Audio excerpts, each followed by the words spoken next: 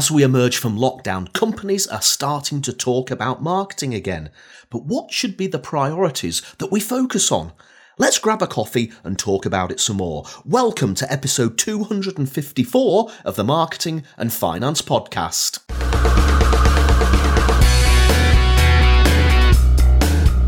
This is the podcast for ideas and inspiration on marketing your business and growing your business, and for discussing topics on all things finance. I'm Roger Edwards, a marketing guy and keynote speaker from Edinburgh. Talk to me if you want to cut the BS and the complexity from your marketing strategy. Hello and welcome to the Marketing and Finance Podcast. Thank you, as always, for downloading or streaming the show. I really do appreciate you taking the time to plugging me and my guests into your earphones. This week, however, it's just me and the mic, and I want to talk to you a little bit about marketing priorities. Companies are starting to talk about their marketing strategy again. I'm getting inquiries from companies looking for help with their marketing. So, of course, I'm putting proposals together and hoping to work with some new and existing customers in the weeks and months ahead.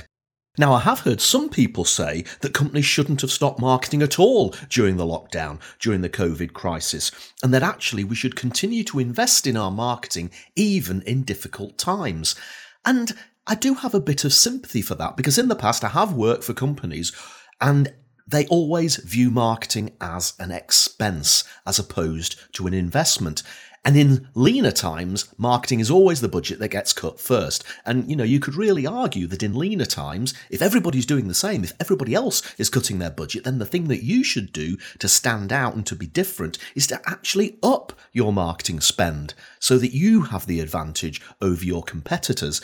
But obviously, the COVID crisis and the lockdown has been unprecedented, as they say, and the circumstances are really different for every single business in the entire world. And as I said in an earlier podcast, it's not enough to say sweeping statements like, you need to pivot your business, or you need to do more Facebook marketing, or you need to do this, or you need to do that. Each business needs to assess its own individual circumstances and apply a new marketing strategy to those circumstances. So yes, ideally it would have been great to invest in more marketing during the lockdown, but let's appreciate the gravity of the situation we've just been through. But it is good that now things are opening up, businesses are wanting to have a conversation again about upping the investment in their marketing activity, and I'm absolutely delighted to be having some of those conversations. But I do wonder whether companies are asking the right questions. As always, the sort of questions that I'm hearing are along the following lines. What should our priority be? Should we focus on our email list? Should we focus on Facebook ads? Should webinars be our priority? Should we be looking at upping our Google ad spend? Now, the answer to that question, it could be all of these things. It could be email, it could be Facebook, it could be webinars, it could be Google Ads. But on the other side of the coin, it might not be those, or it might be something else. As always, it can be tempting to focus entirely on the communications aspect of marketing, the adverts, the promotions, the content, the emails, the webinars, all of those things I've already said. What I call the marketing activity, what traditionally we call marketing communications. But it's a running theme on the Marketing and Finance Podcast that marketing isn't just about the communications tactics. It isn't just about the ads and all of those things I've just described. It's also about the other aspects of marketing, the research, the customer targeting, working out what your customers' needs are, developing your product and service to meet those needs, pricing it and distributing it, and then communicating what the messages surrounding that proposition are. That's a true marketing strategy, but as always, I find that the word strategy tends to put people off. As soon as you mention the strategy word, a lot of people say, we're not interested in strategy. We just want to get on with the emails. We just want to get on with the Facebook ads. We just want to get on with the webinars and the Google ads. But the reality is that the tactics of marketing communications rarely succeed unless you have the strategy in place first. And you know me, I'm a stickler for simplicity, and I've found that sometimes you just have to avoid using the strategy word. And that's why I came up with my offer goal activity model. And it's something I talk about on the Marketing and Finance podcast all the time. I'm just about to publish a book on the subject. I'll be giving you some more information about CATs, MATs and marketing plans in future episodes of the show. But it is worth saying that as we emerge from lockdown, now is a very good time to revisit your entire marketing strategy, not just the communications. Revisit your offer and revisit your goals. Because let's face it, over the last 6 months, everything might have changed. And we might need to change not only our offer, but also our goals and our marketing communications activity. So when people ask me that question, what should our priority be? And they mention things like email and they mention things like Facebook ads, I always say, can we take a step back? Let's go through your offer. Let's go through your goals. And then I think that the answer to that priority question will just work itself out. Once you've nailed your offer or changed your offer in light of the circumstances over the last 6 months, once you've reassessed your goals, then it'll be clearer and easier to answer those questions about the marketing communications activity you need to undertake. So let's canter through the offer, goal and activity model very, very quickly, focusing first on the offer. And to get to our offer, we need to answer 3 main questions. In fact, as a result of lockdown, I've added a 4th question, which we'll come to. But the first question is, who is your customer? Now, the answer to this question might have changed over the last 6 months, so it's worth revisiting. Who is your ideal customer? How have their characteristics changed? Do we actually have a new ideal customer? Second question, what is their problem? What is the need that they have? Now, this is the one that could well have changed over the last 6 months. Their needs may have changed because of a change in circumstances. Everybody's experience over the last 6 months has been different, so we need to understand our target customer and understand their needs and motivations. Remember, I always say that marketing is developing a deep, almost obsessive understanding of the customer. And so much And our customers' needs may have changed so much in the last 6 months that we need to check that we still have that deep, almost obsessive understanding of our customers.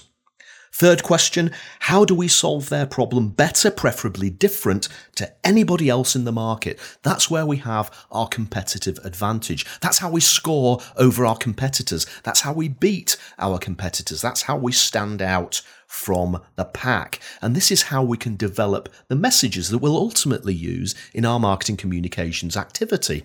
So it's always worth focusing quite a bit of time on this particular answer. And once you have the answer to that question, to try to work out what the high-level messages are. You could call it the strapline. You could call it your one-liner, if you like, and then back it up with absolute facts to back up what you're saying. This is where we get into that argument that you shouldn't just say, we are world-beating, we are revolutionary, we are cutting edge. Give people absolute facts that they can check as to why your statement about your service and product is absolutely true. And the 4th question we need to ask, and this is a new question that I've actually added in as a result of the last 6 months, the COVID crisis, and that is, what's the minimum that you can charge for your product or service? Now, obviously, sometimes we want to offer a discount. Sometimes we want to put things on sale. Then there are some businesses out there that always seem to have a sale on, especially if they're selling sofas. But there always has to be a minimum price below which you can't go, below which you're not making any profit, below which you're not covering your costs. We've got to identify what that particular price is. And here's an example from the catering industry. Now, as we came out of lockdown, the Chancellor gave us this Eat Out to Help Out incentive where we could go to restaurants and cafes and we could get up to a £10 discount on our meals. And by all accounts, this was a massive success. A friend of mine who owns a cafe says that he's been busier during the month when the Eat Out to Help Out scheme has been running than he's ever been in the past, which is obviously very, very good. And as a result of that, I've seen some restaurant chains say, we're actually going to continue the Eat Out to Help Out. We're going to continue to offer that £10 discount. But one restaurant chain, Hawksmoor, which is a sort of upmarket steakhouse, have said, no, we're not going to be doing that because there's a minimum that we can charge for our offer, there's a minimum we can charge for our stakes. If they go below that, they could run into financial problems. So they said to the market, this is the minimum that we can charge. And that's fine. Some people won't be able to afford that. Some people will. But what they've done is they've identified the minimum that they can charge for their offer. And that's very important in the current circumstances to make sure that you've identified that price point, and as hard as it might be, you don't allow your price to drop below that point. So there is our offer, answering those 4 questions. Who is your customer? What's their problem? How do we solve their problem better and different to everybody else? And what's the minimum that we need to charge for that product or that service? And by defining that offer, we can create messages, one-liners, and support statements around that offer that we can then use later in our marketing communications. But we're not going to go to the marketing communications just yet, because the second part of our strategy, in inverted commas, is the goals. Now, again, it's interesting. All the way through lockdown, I've seen quite a lot of people talking about goals, and everybody always goes on about SMART objectives or SMART goals. I've always had a bit of a problem with SMART objectives. In some respects, they do allow you to be a little bit mediocre. You can sort of talk yourself out of setting lofty ambitions. But it's still very important to set yourself a goal, whether that is a revenue target, a profit target, a number of customers target, a number of followers target. Whatever it is, it's important to document what your goal is. Make it exciting. Make it something worth trying to achieve. But then, and this is the most important thing, make sure you've got a mechanism in place to hold yourself accountable. Now, as a self-employed marketing consultant, I now use a network of people in my mastermind group to hold me accountable to the goals that I set. Now, the mastermind approach might not work if you run a small business. I find for me, it works absolutely perfectly. But have a mechanism in place where someone can hold you accountable for your goals to make sure you've got all the necessary processes, products, and activity in place to achieve those goals. So now you have your offer, now you have your goals. Now we can look at the marketing activity. And of course, this is where we start talking about potentially emails. We start talking about Facebook ads. We start talking about webinars. We start talking about Google AdWords. But because we've done the work on the offer and specifically on defining the customer, then we'll know the best ways to communicate with them. If they're not on Facebook, then obviously no Facebook ads. I hear a lot of marketing experts at the moment saying, TikTok is where it's at. You need to be on TikTok to get to your customers. You need to be marketing on TikTok. Up your TikTok marketing spend. Well, that's fine. If you've done the work on your offer and you've done the work on your goals, and as a result of that, you identify TikTok as a platform that your customers are currently on, then yes, invest in TikTok marketing. But if your customers aren't hanging out on TikTok, then stay well clear of TikTok. Stay well clear of TikTok. No matter how much fun it might be, it's not a marketing channel for you.